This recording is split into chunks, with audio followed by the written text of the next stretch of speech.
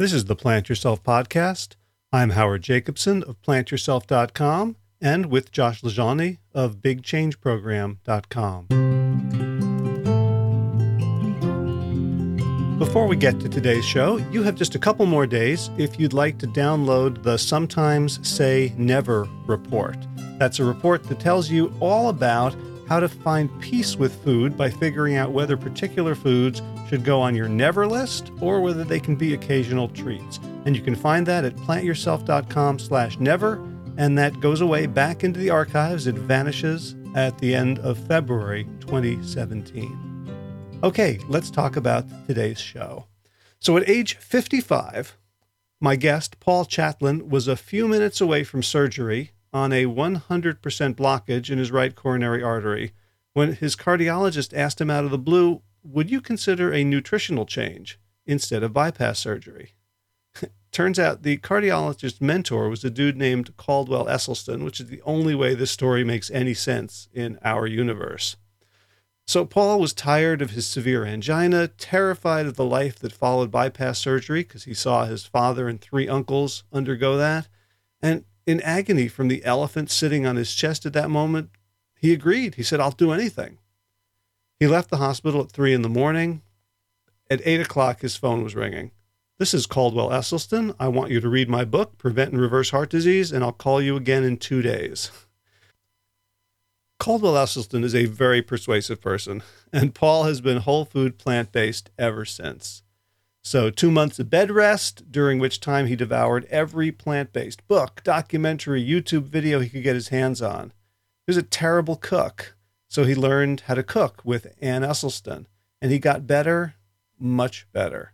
So much better that he made a promise to himself and to the world, I will take the rest of my life and make a difference. And he wasn't sure how, but he was going to do it. And his mission clarified after his $700 receipt for the cooking class that he took with Ann Esselstyn was rejected for reimbursal by Blue Cross Blue Shield. So this same insurance company that was ready to fork over $130,000 for bypass surgery wouldn't consider paying, let's get at my calculator, 186th of that amount on a life skill that could prevent heart disease before it even started. Well, their hands were tied, they explained to him. You'll have to take that up with the state legislature. And this, he decided, was his calling, to change the culture, to shift the conversation from medical management of disease to true prevention and healing. So before tackling the political machine, Paul needed allies. He needed to know he wasn't all alone, that he wasn't the only plant-based person in the entire Detroit region. He took out a $25 ad in a local paper saying he had lost 50 pounds, got off all his meds, dropped his cholesterol, never felt better. Who else wants to know what I've learned in the past 4 months? So 20 people responded. Paul was up and running. Fast forward a few years. Paul founded and runs the world's largest plant-based community, 3,200 members strong and counting. He and his staff and volunteers have utterly transformed the culinary landscape around Detroit and are now taking on the entrenched behemoth that is medical education. So I met Paul in July 2016 when he invited me to speak to his plant-based nutrition support group, PBNSG, and they got me onto a live morning TV show. Luckily, I'd brought a clean shirt. They put me up in a very classy hotel. They shuttled me everywhere I needed to go. They served me dinner at Dr. Joel Kahn's Green Space Cafe. And they managed to pack an auditorium with several hundred people to hear me talk about how to change bad habits. So Paul is very impressive. He's a leader, he's a thinker, he's a doer, and I'm delighted to bring you the conversation we had. So without further ado, Paul Chatlin, welcome to the Plant Yourself Podcast. Well, thank you for having me. Thank you, Howard. Don't take this the wrong way, but sometimes I'll go, to my office to do a recording and to interview someone, and my wife and my kids will say, so who are you interviewing this time? And I'll say, somebody who, turned their life around, got their health back, lost weight on a plant-based diet, and they roll their eyes and they go, oh God, that again? And I've got to say, I feel the same way a little bit. It's so weird. How many people do you and I know for whom this is the story? And yet I keep having to remember that nobody else knows this stuff. So I just wanted to preface it by saying, I don't want to forget, how miraculous and amazing and courageous those of us who have been on this journey are. And so I kind of want to welcome you with that in mind. Well, thank you again. And it's a growing group.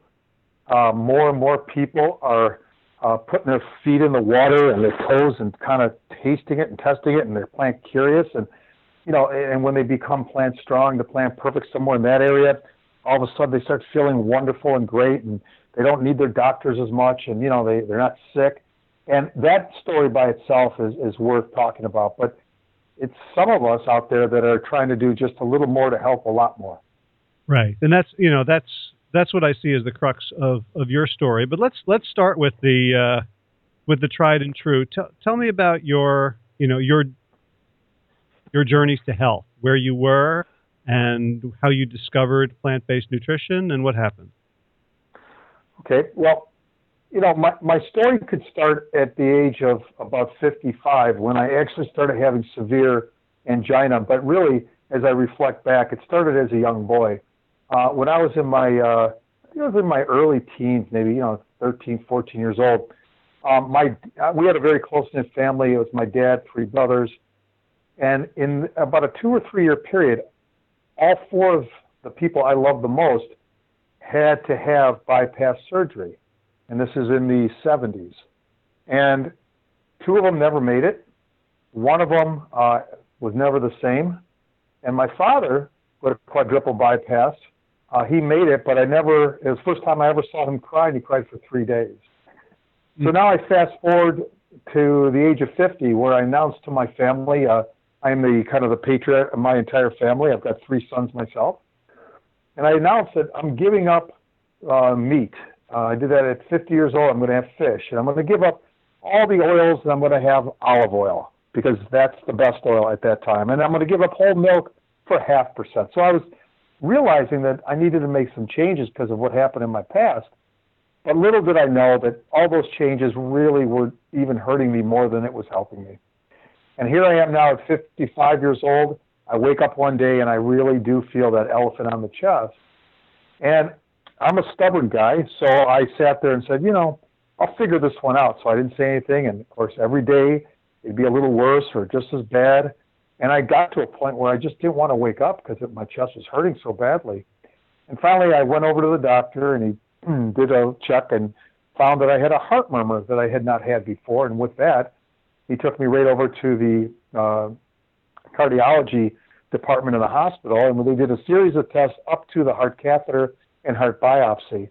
And the cardiologist that I was assigned was suggesting a few things. One was I had a blocked artery. The other one was I may need heart replacement, because it wasn't just that, I had heart issues. I also had an enlarged heart, a left bundle block. I had leaky valves. I was really a mess. And at that time, I realized I needed to get my wife's involvement. And after she kind of clubbed me on the head for not sharing it with her, I just didn't want to worry her. I told her about it at work, and her boss came up, and it was interesting. Her boss, about 2 years prior, had a lung replacement at the Cleveland Clinic. So once she shared the story, he actually made a few calls, and I was able to get an appointment within about a 3-week period. So to me, that was kind of like a miracle, because, as you may know, you just can't call up the Cleveland Clinic and say, hey, I want to stop by for an appointment. It doesn't work that way. So 3 weeks later, I'm going in, and they end up assigning me to a cardiologist, and it just happened to be his mentor was Caldwell Esselstyn. So in essence, that was my second miracle. So here I am, I'm on the gurney, I'm being tested for the heart catheter, and sure enough, they find 100% block on the right artery, 2 at 65%. And, I'm kind of in that la-la land where it's like, I'm kind of out of it, but I could hear them talking, and they're deciding, do we get him into bypass surgery, or what do we do? And he looks at me and says, would you consider a nutrition change instead of bypass surgery? And I'm like, I'll do anything. Again, I have 3 sons, and I remember my dad and his brothers. So I realized someone has to make this stand, and I thought I could do it. So immediately I said, I'll do whatever you want. And he dials up the phone, and sure enough, it's 9:30 at night. I won't forget, a miserable day in, I think it was in January-ish time frame. And all of a sudden I hear him talking to Caldwell Esselstyn, and he hands me the phone, and Dr. Esselstyn says, Paul, why don't you just go on home, and I'll talk to you in the morning. Well, by the time we got, it was just that simple. Did you know who he was at that point? Howard, I had never heard of plant-based nutrition, whole food plant-based, Caldwell Esselstyn or T. Colin Campbell. I had no idea any of these people even existed. But because I so badly wanted to stop this train wreck of heart disease, I took a leap of faith, and I went home. My wife and I, we drove home, got home about 3 in the morning, and sure enough, 8 o'clock sharp, Dr. Esselstyn's calling me, and he says, I want you to read this book, and you know the book, How to Reverse and Prevent Heart Disease. And he says, I'll call you in 2 days. It has to be done, read by then. He's a taskmaster. So 2 days, I read it, and sure enough, he called, and we spoke for about 2 hours. And after that call, I took everything out of my house, gave it away to charity, and I have been whole food, plant-based, perfect ever since. And, you know, when you're on a gurney and you're worried about having a major operation, you know, I'm certain that people make promises, you know. Well, my promise was I said, I will make a difference. I'm not sure what it will be, but if you get me out of this mess, I will make a difference. So it took me, you know, once I made the switch to whole food plant-based, I still had some health issues. So literally they had me in bed rest for about 2-3 months to shrink the heart so the valves would not work as hard. And during that time, I learned a little bit about cooking and whole food plant-based, but I was a pretty bad cook. So I decided to go to Cleveland and spend a half day with the Esselstyns learning how to cook in one of their classes. And I took the receipt and I submitted it to Blue Cross Blue Shield, and I got rejected. And I thought, oh my goodness, this is my calling. This is it right here. So I started trying to find out why it wasn't accepted. I mean, think about it. Bypass surgery today, triple bypass is what I would have had, would cost somewhere between $125,000 to $130,000. And all I wanted them to do is give me the skills to teach myself whole food plant-based, and the class might cost $700-800, and I was being rejected. So I went to the highest level over a 3-month period, and at the end they said, you have to work with the legislature because we can't make the changes ourselves. And I realized, you know, maybe that's a little bit too lofty for me taking on the Michigan legislature. So instead, I thought, well, maybe what I'll do, because, you know, in the 3 to 4 months of period of time since I first spoke with Dr. Esselstyn, I really felt as though I was the only person on earth who was whole food plant-based. I mean, when I would talk to people, they had no idea. They looked at me kind of funny. So I thought, you know what? I can't be the only person. So I decided to put a $25 ad in the local paper. And I said, you know, I am a heart disease patient. And if anybody's interested in whole food plant-based, here's what I've learned in 4 months. Number one is my cholesterol was 350, and today it's at 127. I weighed 226 pounds, and I was at that point probably around 165, 170. I said I'm off all my meds except for 20 milligrams of Crestor. I've never felt better, no surgery. And I said, I want to help you transition to whole food plant-based, and if you're interested, let me know.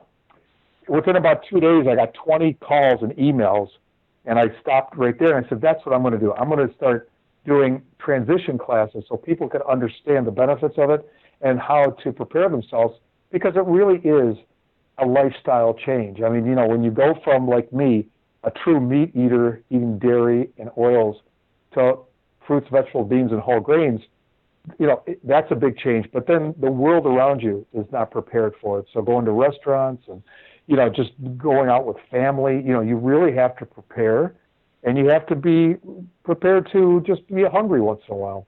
Right. So let me pause there, because there's a lot of things I want to ask you about around that transition. First one, I'm unclear. You said that there were 4 bypass surgeries when you were young. Was that your dad and your 3 brothers?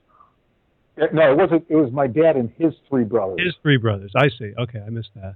So we had a big family history of severe coronary heart disease. Right.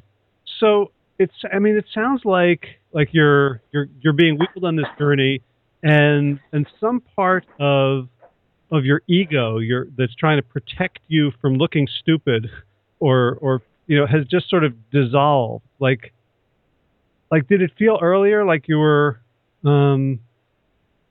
resistant because you kind of knew what to do and like you had ideas? Like how? You know what?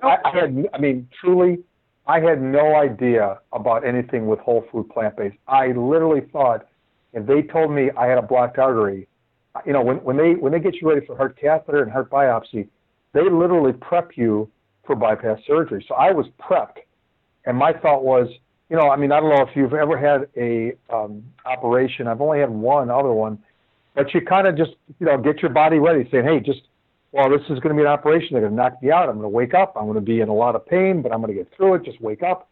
So these are the things that was going on in my head.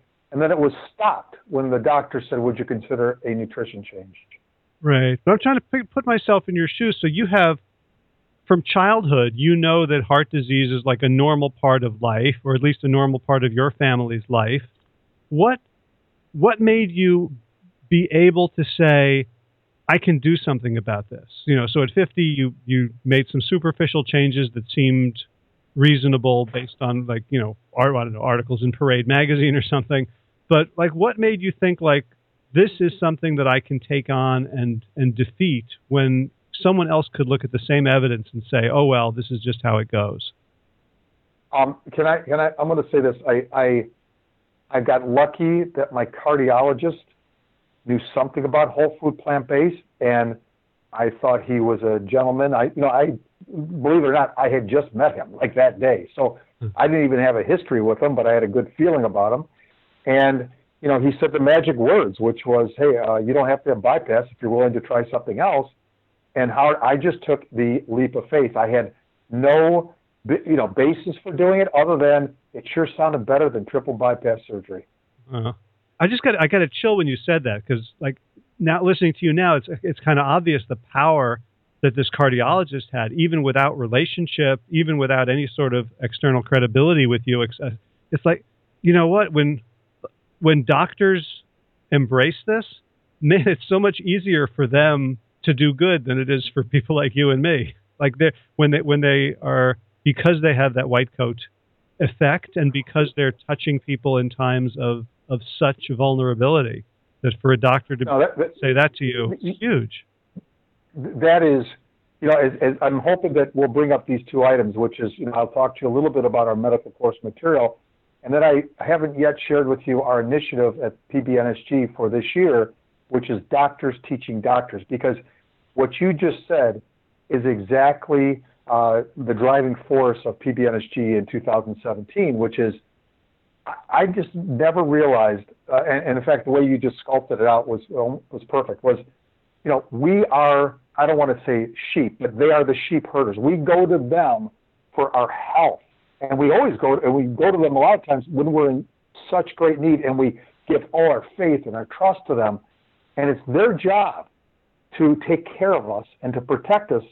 Just look through the Hippocratic Oath. And the fact is that if all they're doing is giving pills and procedures and not even considering a nutrition before pills and procedures, I think that's a broken system.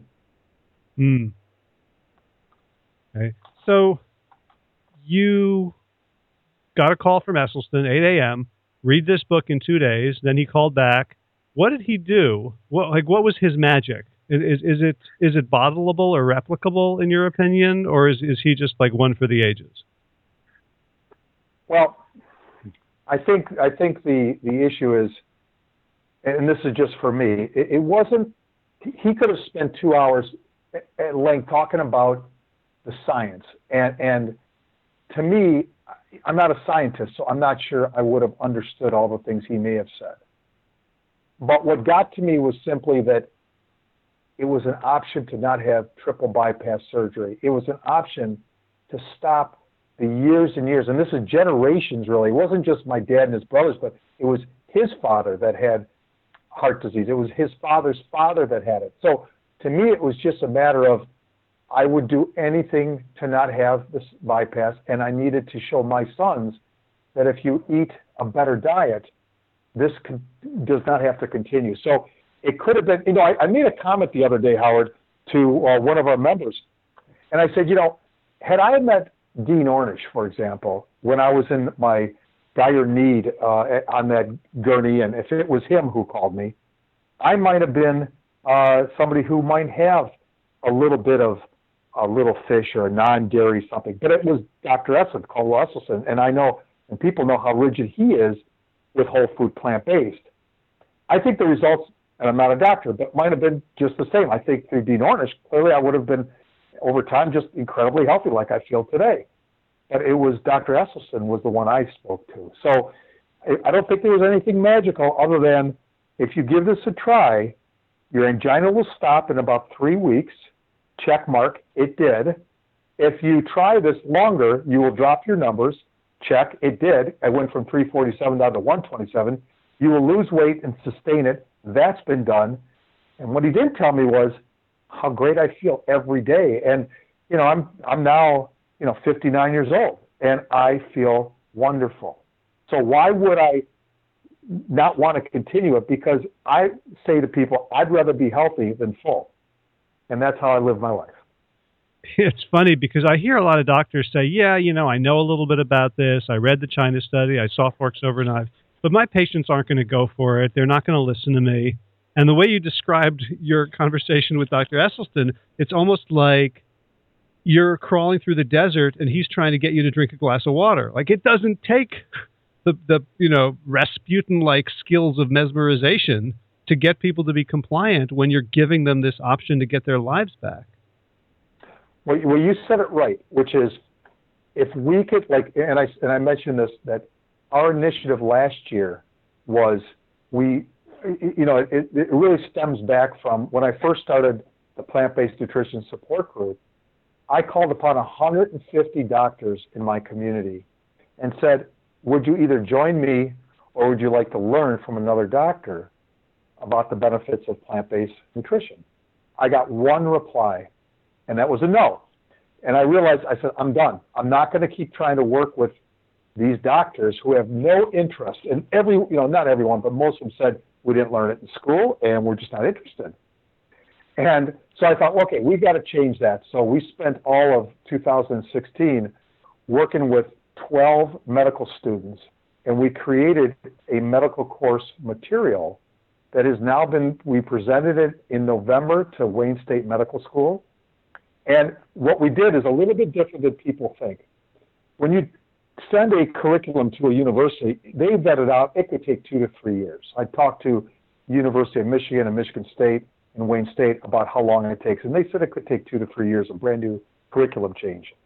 We don't have that kind of time. People need change now. So what we came up with was maybe 6 to 8 items that professors could add to the 9 systems of the body in their current curriculum in their current form. Wayne State loved it. They asked us to give it to them, which we have. They have dispersed it across their professors in each of the systems. And right now, the directors are starting to review it, starting to use some of it. And the hope here is that maybe in September, they will vote on it. And if they do vote on it and want it part of their curriculum, then we have an opportunity to market it with them globally and with their name, and we'll just give it to them. I mean, that's our plan. That's my plan. It's just give it to Wayne State, let them market it with us. And hopefully all future doctors, first and second year students across the world will learn about the benefits of nutrition. But it's not enough. What I also realize is the excuse of I didn't learn it in school has to stop. So in our last meeting, I introduced our initiative for 2017, and that is Doctors Teaching Doctors. We have 2 wonderful plant-based doctors that volunteered to help teach other doctors about nutrition here in Michigan. And I empowered all of our members, and we'll do it through social media, and I'm doing it with you today, to say if you know any of your doctors who would like to learn about nutrition and the benefits of it, give me an email at paul@pbnsg.org, and we'll put them on a list, and we'll invite them to learn sometime April, May, an hour or so about nutrition. So we'll see how that, what happens. But, I just think it's time that we have the doctors invest in us, the patients. I mean, have we not given them all the trust? And what does it say that here in Michigan, we have over 3,200 members? People say that's wonderful. But it makes me actually quite sad because that just tells me there's a lot of people looking for hope and health, and they can't get it with their doctors. So your comment was perfect, which is if we could convince the doctors through science, and we have the science, about the benefits of it, and if they just share it with their patients as the first wave of defense before pills and procedures. I mean, thank God we have pills, and thank God we have some procedures, but by not sharing a nutritional option first, I think that is just so wrong. And where it all started, just you'll almost find it comical, was I took my dog in to the veterinarian. My dog's getting kind of old, and my vet asked me every time, what do I feed my dog? And I realized my doctors never once asked me about that, not one time. So if we get doctors to start saying, what do you eat? And they find out that the person eats fried food or a lot of dairy, and they just say, you know what, if you can, here's some suggestions, or join the support group, PBNSG. We have transition classes, and we have small groups, and we have speakers who talk about education all the time. We will help the whole state, if we can, in learning about it. But it starts with the doctors, and it starts with the young doctors and the current doctors. Of course, the difference is that the vet is not going to feel threatened by your answer, but a doctor might, right? If you're eating better than your doctor, and we all know a lot of doctors who are not exactly the paragons of health. It's interesting you say that, because we just launched it. I've got two doctors who told me this yesterday, in fact. And I said to them, they said, well, I'm interested, I'm in. I said, well, if you really want to get to be that plant-based doctors, I'm going to ask you to read at least 2 books on the subject and go plant perfect for 30 days. And I want you tested before and after. Because if I can't have you being morbidly obese telling a patient what they should do. I need you to see the results, be able to promote the results, and live with the results. And if you choose after 30 days to go a different direction, fine. But I think after 30 days, you'll be pretty impressed and pretty wowed by the results. So we're just not going to let any doctor become a whole food plant-based doctor. They're going to have to do a little work. Wow. It's a physician heal thyself seems pretty arcane and in our modern world that we expect them to be role models and not just pill pushers. Well, just remember, I keep on responding back to the doctors, and I said, you did sign a Hippocratic oath, and I remember one line that it resonates with me, which is, I will prevent disease whenever I can, for prevention is preferable to cure. Well, I guess that means that you gave your word as a doctor. Where did you lose that? Right. That reminds me. Yeah, go ahead. Think about. I'm sorry. Let me just say this. Maybe the doctors have just experienced so much pain and suffering around them that they haven't experienced a lot of great successes where patients come in and thank them for saving their lives. So maybe if we could get them used to saving people instead of just keeping them barely alive, maybe they'll be that doctor that they should be. Right. I was going to say, what you just said reminds me of, I'm reading a book on negotiation theory that talks about, it's Never Split the Difference by Chris Voss, and he talks about the kinds of leverage we have over people, where there's positive leverage, where we can give them or withhold things they want, negative leverage, where we can withhold or cause pain, and he says the most powerful is normative leverage, where you remind the person of who they are and their values and show them the way to act in accordance with their values, which sounds exactly like what you're doing with the doctor, reminding them of why they went into medicine in the first place. Well, but you and I know that doctors are a little bit different. I mean, truly, they're so gifted. I mean, they go to school for so long. They have some gifts and some talents that, I'm so jealous of. I really am. I mean, they're so brilliant, most of them. But, at the end of the day, the population goes to them for help. And if they're missing one key element, then they're not truly doing what I think is in the best interest. And, I kind of think sometimes that, someone has to push back a little bit. So I'm really hoping that our membership, and I know they will go to their doctors and say, hey, listen, just how about a little investment in knowledge, because I've invested in you. Like, I've been to my doctor for 30 years. I can't tell you how much money he's received from me, So I'm hoping that they will consider learning a little bit about it. And if they do, think about the world we live in. I mean, if we could have more people eating the whole food plant-based, who are the beneficiaries? Not only are it humans, but animals and the environment. So because we're kind of a selfish being, but by just default, if we can get more people to eat this way, we have a chance of saving the planet. I know it sounds kind of crazy, but just can you imagine if billions of people started making a change for all the right reasons? They enjoyed their health more than being full, and all of a sudden they don't need as much bloodlust for animals, and as a result, we don't have to put as much bad things in the ground. So, I know I'm a dreamer. I always have been, but that's the reason why I get up every day. So let's go back to fill in the gap, because we've been talking about some pretty impressive pieces of your agenda right now, but we kind of paused at $25 ad in the paper, 20 responses. So how did that turn into PBNSG, the largest plant-based support group in the world? Yeah, it really is. I'm still just shocked by it. But what happened was, so we had 20 people at the house. I started realizing, you know what, maybe I need to touch more people. Maybe that's just not enough. Well, wait. So you had the 20 people at the house, or?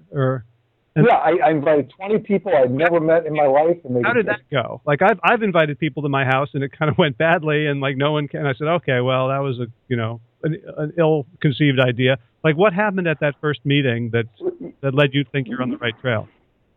Well, because I would say of the 20 people who showed up, 16 were not in the best of health. I mean, they could be morbidly obese.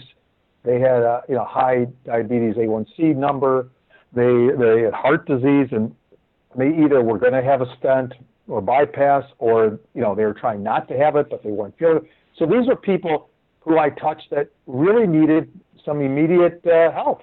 And it was I almost had to say, okay, everybody, it's a 2-hour meeting. Now we're at the 3.5-hour meeting, and I'm getting a little tired, but literally come into my house. And I showed them everything I have in my kitchen, everything I have, all the food I had.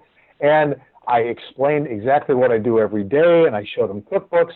And, you could almost feel this emotional tear from everyone saying, thank you. This is, and also some of these people felt exactly the way I felt, which is I'm all alone.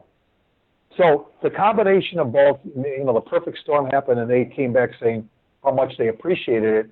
And when they left, I was like, well, I think I need to do a little bit more, because it was such an emotional evening. And so the next step is I called the heads of the cardiology at the 3 biggest hospitals in Michigan, and I asked them if they would give me 3 names of cardiologists who might believe in some holistic cardiology. And each one gave me 3 names, and one name was consistent, and that was Dr. Joel Kahn. So I figured, well, I'll call and talk to him first, and I did. And I never met Joel in my life until that day, and we met, we talked, and he was inspiring. And to this day, I'm still in awe of him being summa cum laude of his U of M medical school. Joel's a very brilliant person, and he also has a strong personality and believes in a lot of things I believe in. And I said, you and I have a meeting. We'll open it up. He was able to get us into Beaumont Hospital. And we had a meeting. We thought we had 30, 40, 50 people would show up. We had 123. So it was a great meeting. It was new. We scheduled another one, similar meeting the following month. Thought there'd be a little drop-off. Now we had 147 people. And we thought, wow, this is growing. We scheduled a third meeting, and about 3 days before the meeting, Beaumont let us know that they did not want us back. Well, you could imagine why. Part of it had to do with standard American diet of the hospital, and I guess we were some type of competition to them. So I had to go find a place, and I found the Birmingham Schools District. They opened up their hearts and their homes to us, and we started having our meetings each month, and it kept growing and growing and growing. And as it grew, and really the tipping point might have been when we invited Rip Esselstyn to come, because up to that point we were just talking to local doctors. And here we are today. We're going to be celebrating our 3rd year anniversary in February. I've asked Rip to come back. It's not perfect timing for his new book, but really I just wanted him to come back because he was really our first celebrity of sorts. And we just passed 3,200 members. We're up to 18 small groups. We're going to have transition classes, both basic and advanced, 12 once a month for the basic, every quarter for the advanced. And we are starting to get more connections with the schools. We do talks at the university medical schools, both Wayne State, U of M, and Michigan State. And, people are hearing about us. And the reason why they're hearing is that we're starting to have a lot of successes with health. Well, one of the other reasons, when I was up there, I was struck by how many people are doing the work. So this is like you got really good at not delegating, but inspiring other people to become leaders. Like you're sort of the leader, but everybody's a leader that I met there. How did you do that?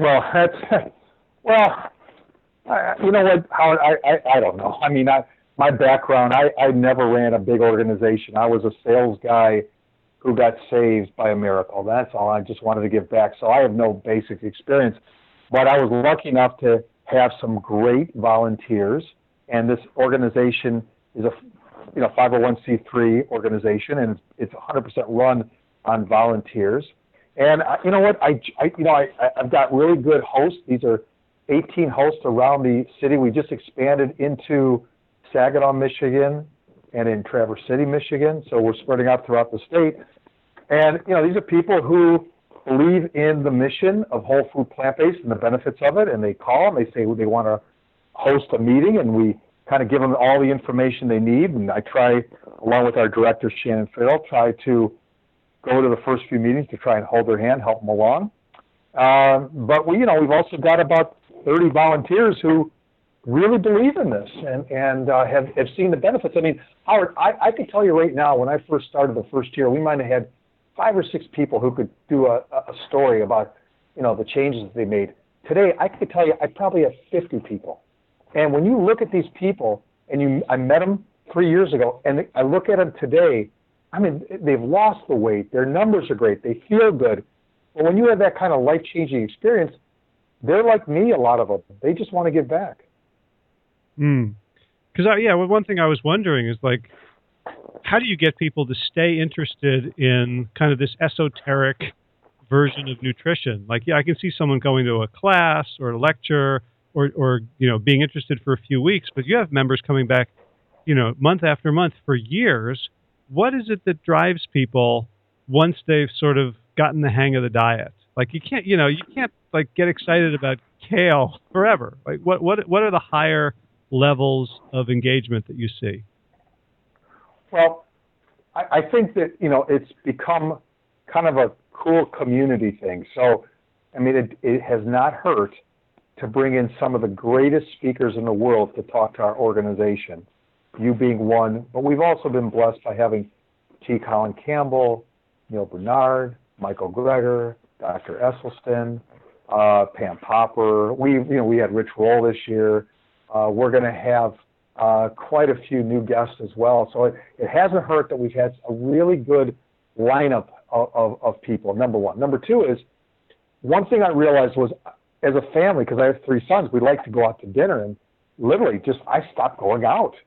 So the first job I did is personally, I started calling on like 10 to 12 restaurants around my community, talked to the owners, explained that I didn't want them to have to shop and buy new ingredients. But if I looked at the menu and I showed them the ingredients, I made some suggestions on how to put something together so I could eat and then bring my family. It became a win-win for the community. And today we've got 21 restaurants throughout our 3 or 4 communities that have whole food plant-based options on their menu. So that was a good thing. That was a really good thing. Another thing is, Howard, is that just as I took a leap of faith, other people have also. But when they've taken it, if you're reinforced by a positive end solution, which has happened, then you feel a little indebted and you want to give back. And that's what I talk about. I said, my membership, I would say maybe 60, 70% is probably 55 and older. And I always tell people, I said, at what point do you give back in this world? Do you give back when you win the lottery? Do you give back when you have a life change that, you change your health or you get saved by somebody? I mean, at some point, it's important to give back.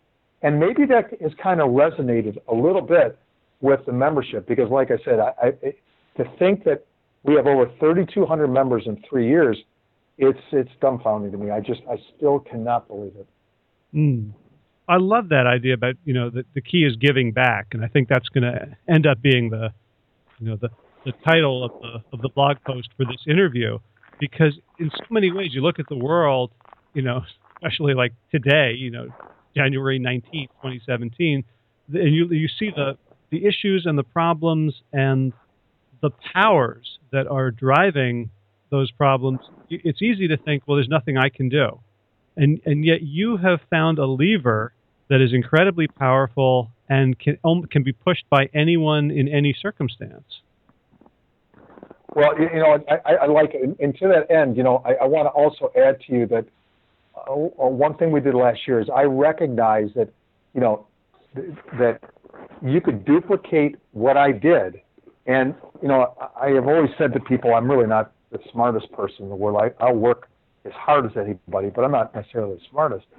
But one thing I did is in the first year and a half, 2 years, I would write a diary, a little, a couple paragraphs about anything that I did along the way, because I realized that if this ever were to be successful, I wanted people to duplicate it around the world if they wanted to. And this past year, you and I have spoken about this. We finished How to Start a Plant-Based Nutrition Support Group. And I think it's the most comprehensive manual or information piece on everything you could imagine and everything I went through to get this organization where it is right now. And, it's going to be on our website. Right now, if people want to reach out to me at paul@pbnsg.org, we can arrange a way of getting that information out to people. But I think that that's something that could be mimicked in every major city, and I think that's where it needs to start. It doesn't, and I got to also say, I'm really proud of the fact that it didn't start in California. It didn't start in Florida or New York or Chicago or Philadelphia. It started here in Michigan, in Detroit. And, Detroit's claim is that if it wasn't for the Deep South, we'd be the fattest city, the fattest state in the nation. So why not change people here? We could use it. And I have the document open in front of me, at least the one you sent me from early July.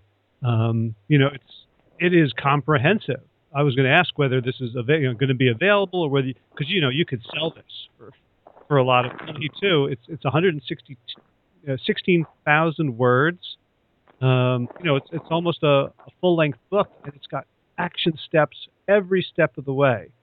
How did So this is more than your diary. This looks like a lot of people's work in really thinking this through and operationalizing it. How did that come about? Well, I'm pretty blessed. I met a lady, and her name's Stephanie Val, and it turns out that she had just retired.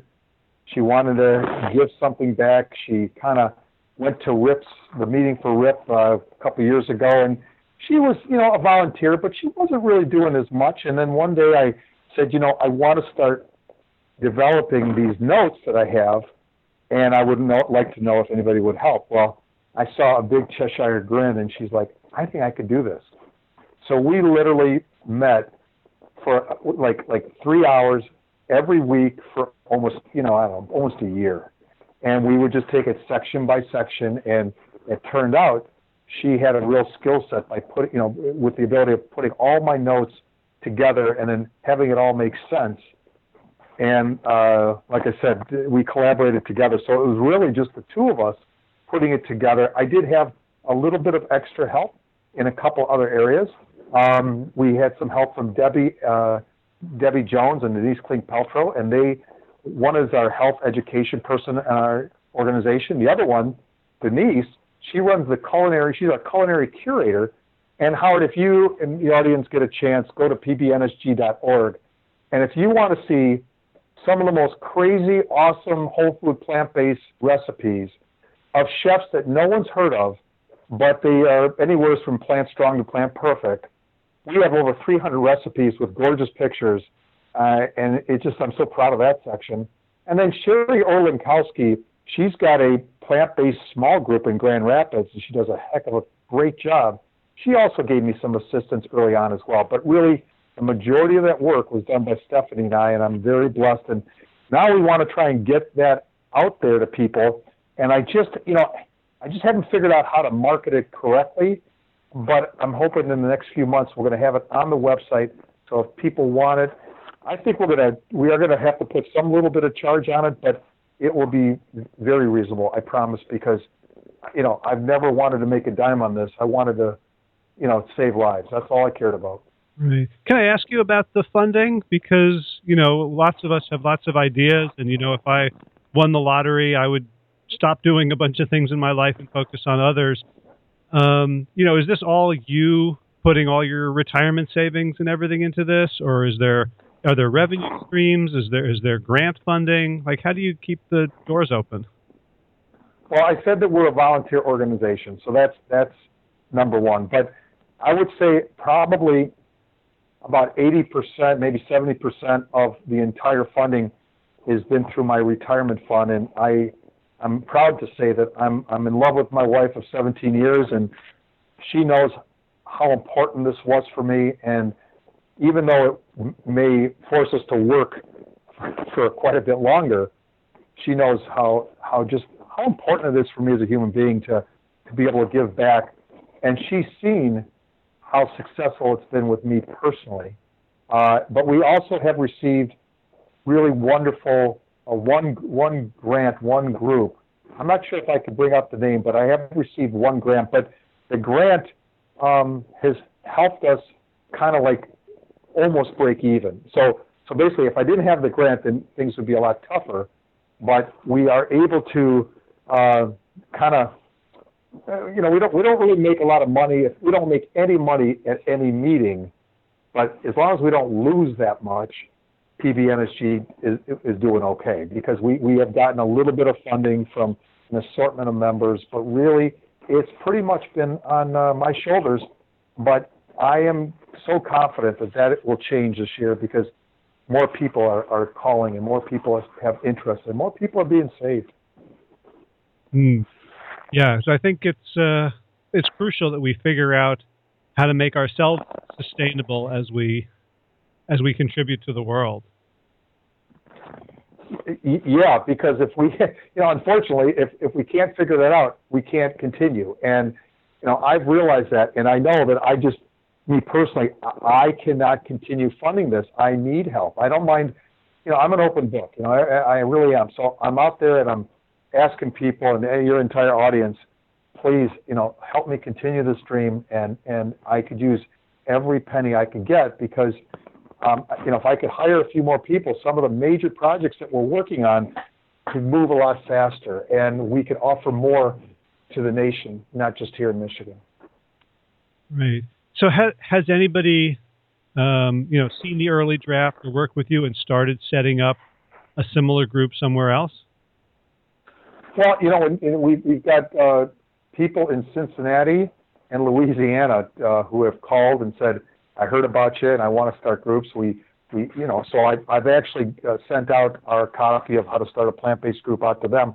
You got to be a little careful, as you can imagine. I mean, I don't want people calling their group a small group or a plant-based nutrition support group. They can't be PBNSG, but they could certainly call it whatever they want to call it, and then understand how to start it, how to continue it, what's important, what isn't.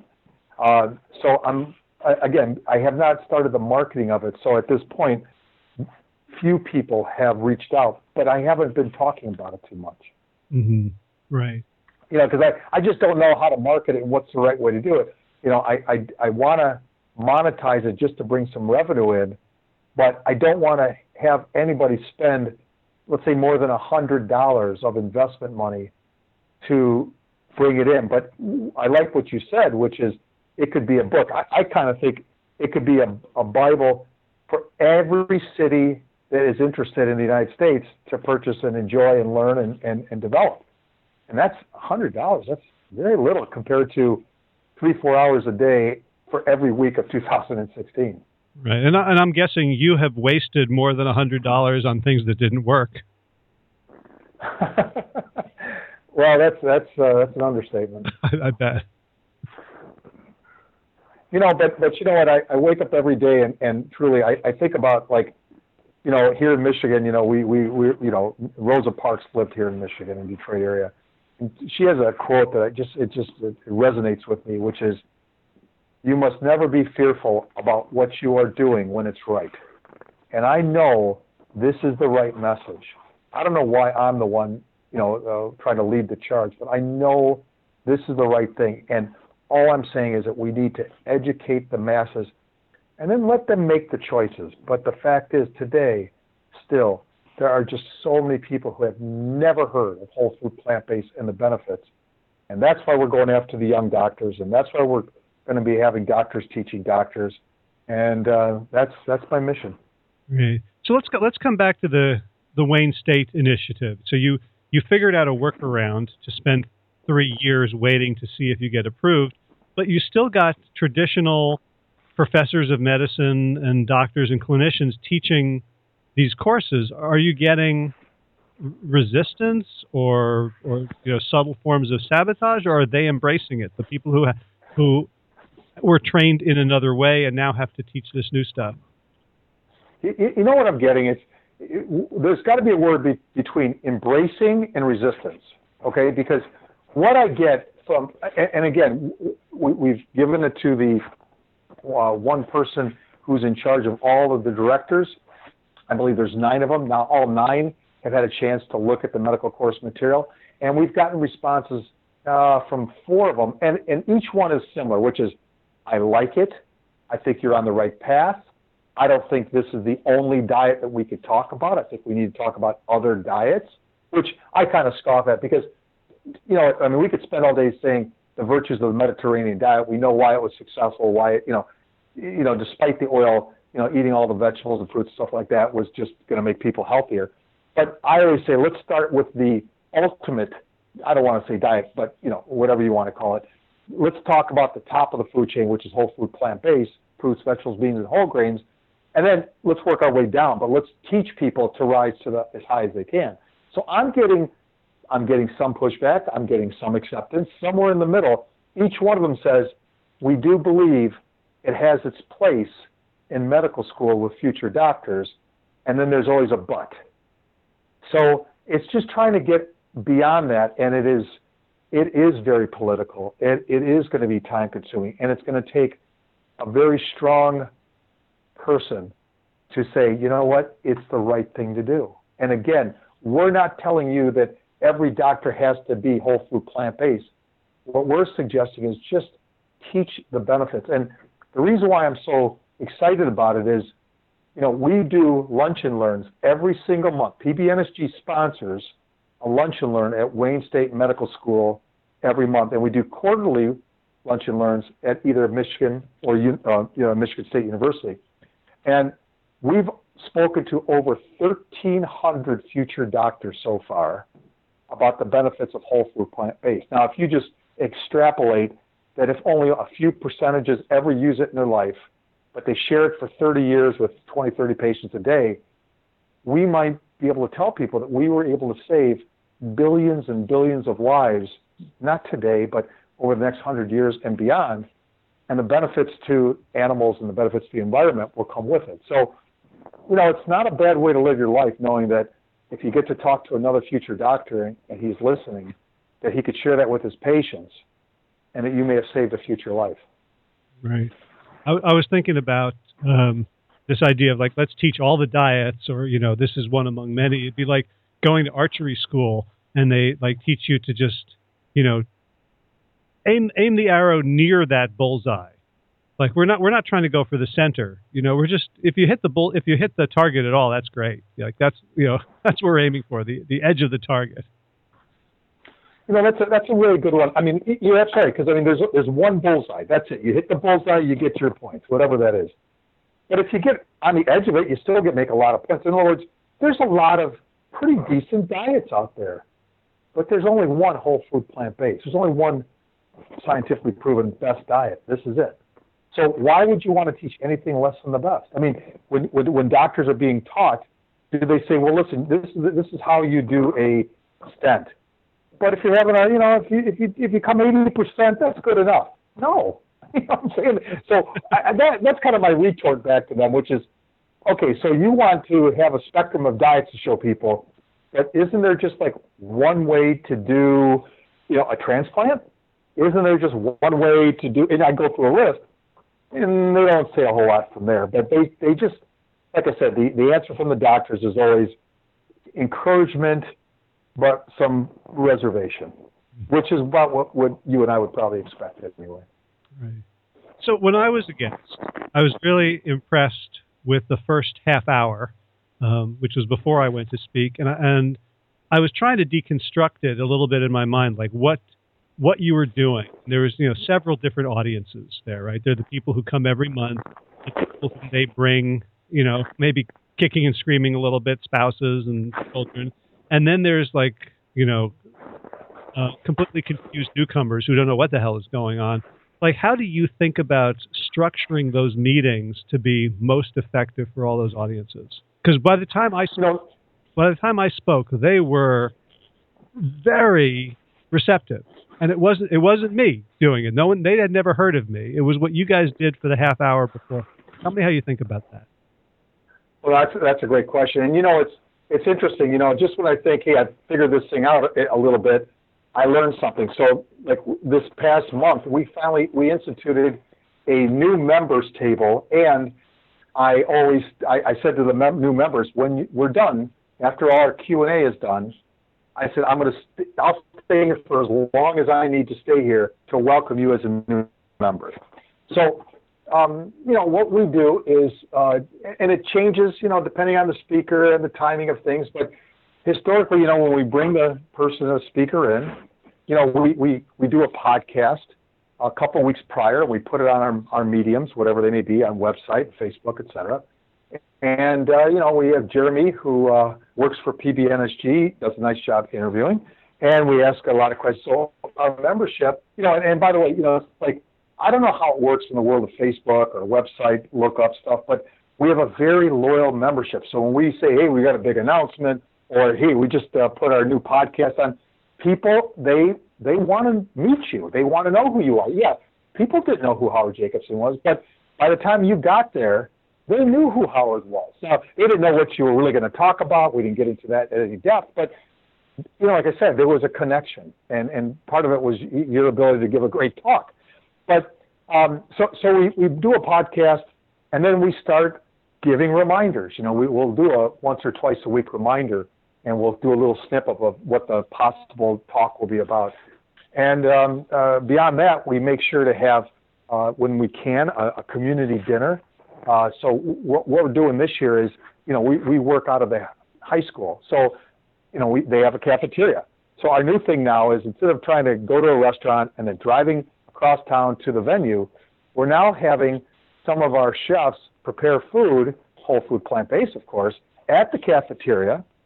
And we just have a dinner from like 4 o'clock till 5:30. And then people could take their time and then walk their way across the school, so they don't have to worry about driving and, rushing to the meeting. And we're starting to get 100 and 150 people at our dinners. So, we're changing, we're evolving. But, we encourage anybody who comes to talk, they could bring their books or CDs, and we have volunteers who will help sell the books and help, do whatever that the speaker wants. The key here for me has always been, any speaker who comes into town to see PBNSG, we will get them here. We will take perfect care of them. We will drive them, feed them. We want the experience to be one that they say, I want to come back. And if they say, because it was, when you and I met, I think my last words were, hey, can I invite you back? And you're like, yeah, sure. Well, that's what we want, and that's what we've gotten from every speaker. Now, I don't expect to invite people every single year, because there's, we have 12 meetings, 12 to 15 a year. But at least you could look back and say, you know what, they took perfect care of me from the moment I landed. Yep, that's absolutely true. And it goes to a level of detail about everything. It's it's a very well conceived, well thought out operation. So let me tell you what I saw in the meeting. It reminded me a little bit of what I imagine happens at old time tent revival meetings, where you're getting the energy up, you're getting people to be a little bit infectious, about their enthusiasm. It started out with there was a party at first. There was music, and somebody led these really fun exercises. You had a couple people come up and tell their stories, basically how they were saved by plant-based nutrition. Then you had a talk by Dr. Kahn, in this case, a little bit of the science. So there's like you're appealing to people's need for social proof, for people's need for connection to other people, for feeling good, to appeal to their left brains and their rational minds. And it was something where you felt like after half an hour that this is what normal is, and everything outside of this is somehow missing out. That was the sense that I got of the one meeting that I attended. You just perfectly described exactly the format, the way it should be, which is, it isn't, I don't want to say it's a revival, but it kind of is, because, I mean, let's face it, people are, at the very least, if they're kicking and screaming coming in, then I probably have very little chance of making a difference. But I would like to, I think that helped change is that, we've cut back. Instead of having multiple speakers, we really have one main speaker. And then, I'll do the introduction, kind of tell people, what's coming up in the next few months and what's on my mind, which I'm doing a little bit more these days. I was always reluctant, but I've been encouraged to kind of speak my piece, and it's worked out good, and tell a few jokes, and that's always kind of fun. And then, we do an activity of some kind, be it a 10-minute workout or, stand up, move around, and then we get ready for the speaker. But what happens is that after the speaker is done, something amazing happened about a year and a half ago or so, which is we started doing Q&A, and no one left the room. All of a sudden, we have the room from 6:30 to 8:30. We're actually like running till 9 o'clock and beyond. It was like people are showing up because they're just not healthy, or they're just not satisfied, or they're looking for an alternative other than pills and procedures. They're coming here for hope. And sometimes they want to learn about this. Maybe they have, here's one other thing, Howard, that's interesting. Wherever I go, I ask this question to the groups. And, I was just at Michigan State University. We were talking in front of a first-year nutrition class. I think they had 800 people. So I asked everybody, please raise your hand if you or anybody you know has heart disease, is a diabetic, or is obese.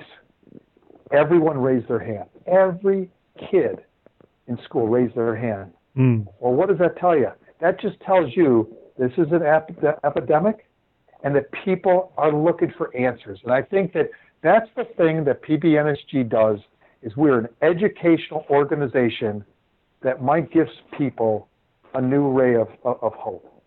And I think that's it right there, and that's what it will continue. I certainly want to do other things, but I won't ever forget of the importance of a meeting, bringing in experts to talk and to educate everyone I can.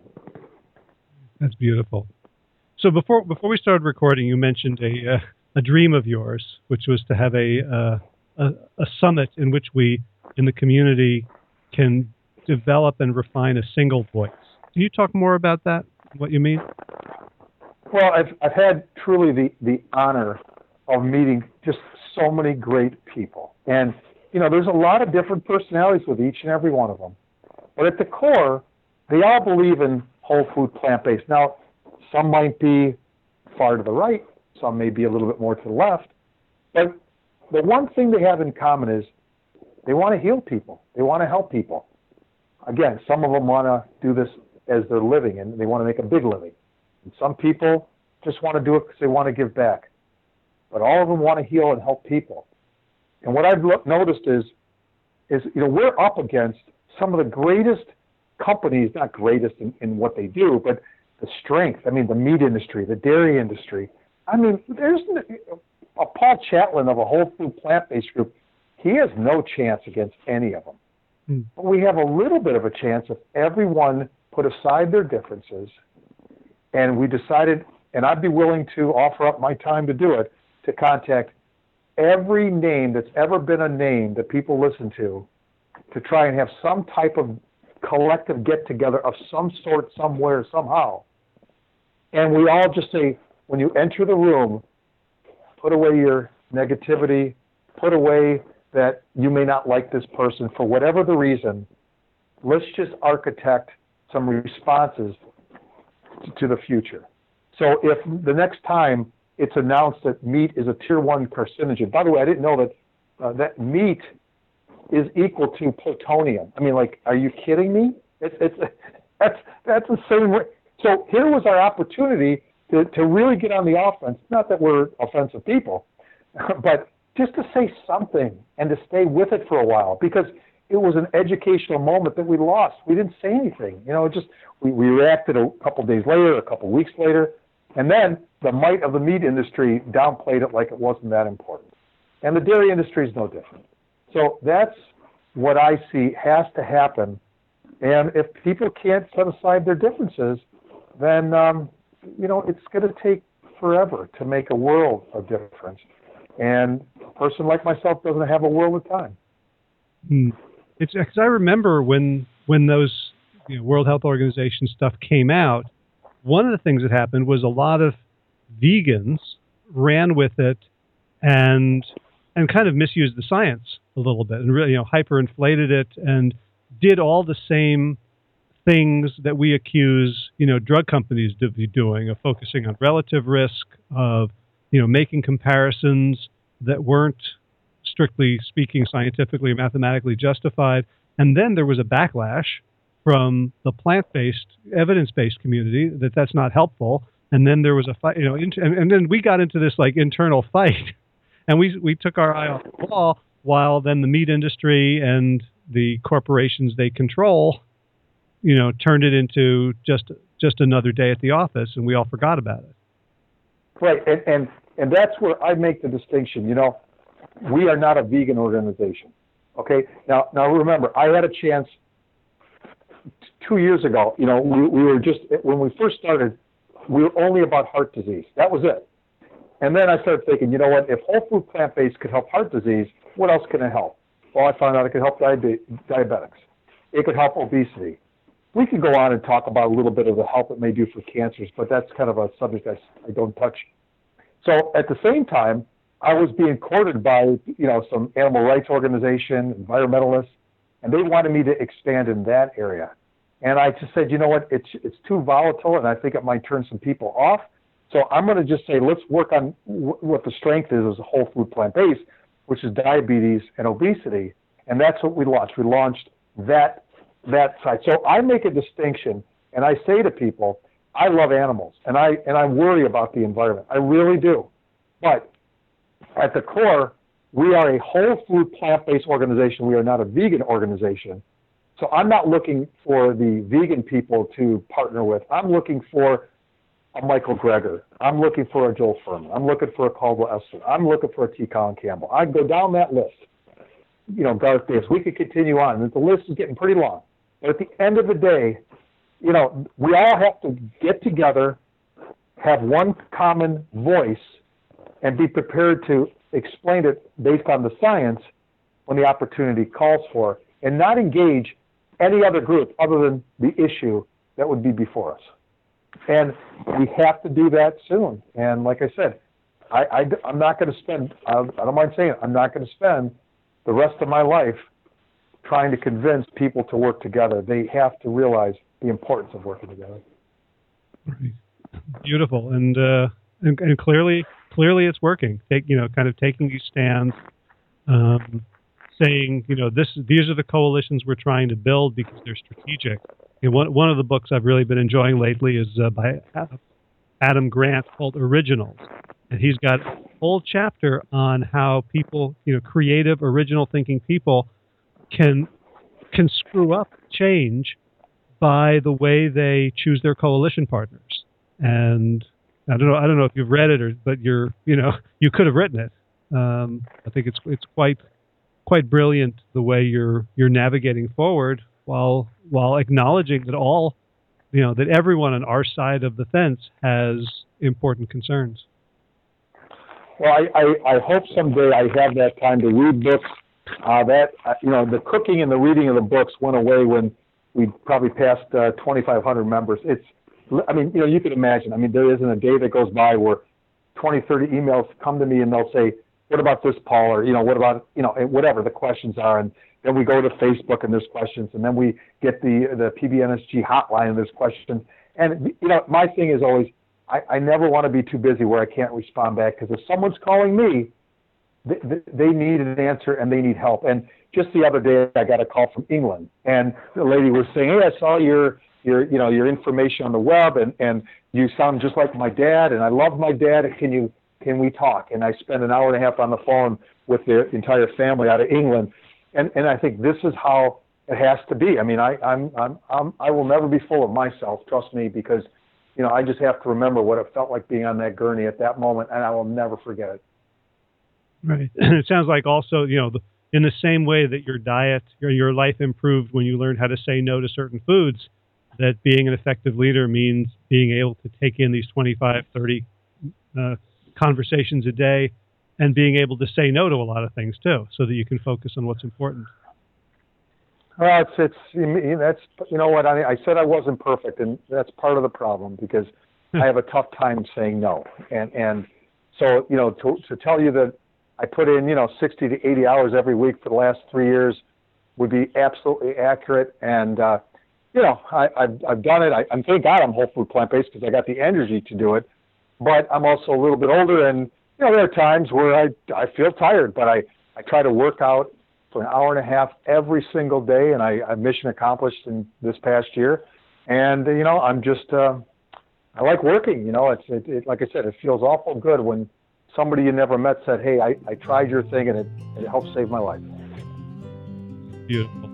Well, Paul, I'm so happy to know you, and I'm so inspired by everything you're doing and everything you're inspiring the people around you to do. And, I can't wait to see what 2017 brings for PBNSG and for you and for our planet. So thanks again for taking the time on the Plant Yourself podcast. Oh, thank you, Howard, so much. And if there's anything I could do to help, assist, you know where to find me. And you humbled me. I appreciate it. Really good interview. Thank you. All right. Be well, Paul. If you enjoyed this episode of the Plant Yourself podcast, please subscribe and leave a review on iTunes. For more information about the Big Change Program, led by me and Josh LaJaunie, visit bigchangeprogram.com.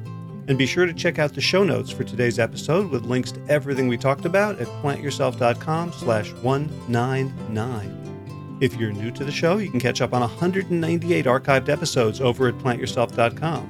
And if you get the podcast, but not the Big Change Bulldog, my weekly email newsletter, and it actually has been weekly for a few weeks now. I wrote an article this past week on the What the Heaven effect, the opposite of what Dan Ariely calls the What the Hell effect. And so you can get the Bulldog delivered automatically to your inbox when you download the Sometimes Say Never report at plantyourself.com/never. Big thanks to the Plant Yourself podcast patrons: Kim Harrison, Lynn McClellan, Anthony Disson, Brittany Porter, Dominic Marrow, Barbara Whitney, Tammy Black, Amy Good, Amanda Hatherley, Mary Jane Wheeler, Ellen Kennelly, Melissa Cobb, Rachel Behrens, Christine Nielsen, Tina Sharp, Teen Ahern, Jen Volkanovsky, David Bizek, The Mysterious, Michelle X, Elspeth Feldman, Victoria Dolomanova, Leah Stoller, Alan Christensen, Colleen Peck, Michelle Landry, Joe Zena, Julianne Rowland, Stu Dolnick, Sarah Durkis rhymes with Kirkus, Kelly Cameron. Sarah doesn't rhyme with Kirkus, she rhymes with circus. Kelly Cameron, Wayne Pedersen, Leanne Peterson, Janet Selby, Claire Adams, Tom Franzak, and new to the show, Jeanette Benham, who wanted to see if I could add just another name and try to do it all in one breath. Thank you all for your generous support of the podcast. And thanks also to Will Ridenauer, the talented kora player who allows me to use his beautiful song Sabali Dan, Dance of Peace. You can find more of Will's music at his website, willridenauer.com. So if you'd like to support the show, you can share this and other episodes on social media, email, tattoos. You can write a review on iTunes. Got a couple of new ones this week. Jen Bertotti writes, my favorite podcast, exclamation point. I love Howard's soothing tone. Let me try that again.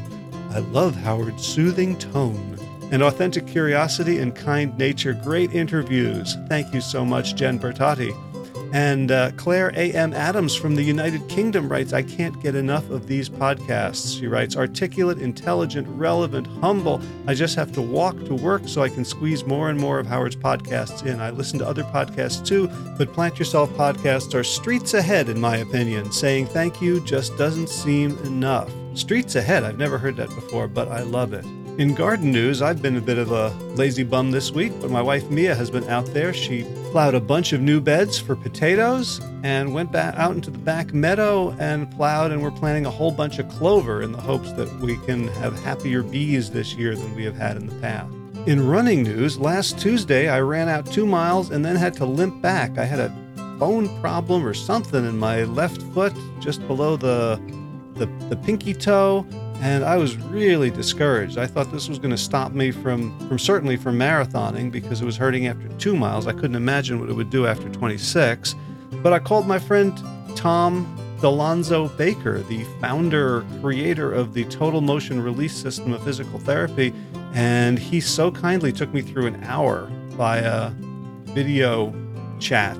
And he recorded it, so I don't know if you'll get to see it, but he took me through a very, very cool process whereby at the end I had no pain whatsoever. I went running the next day, and in about an hour I'm going to go out for about a 7 or 8 mile run, and I think I'm back on track. So if you are curious, if you have any sort of injury or predisposition to injury, definitely check out totalmotionrelease.com. You can click and find a practitioner near you. I can't recommend this stuff highly enough. That's it for this week. So as always, be well, my friend.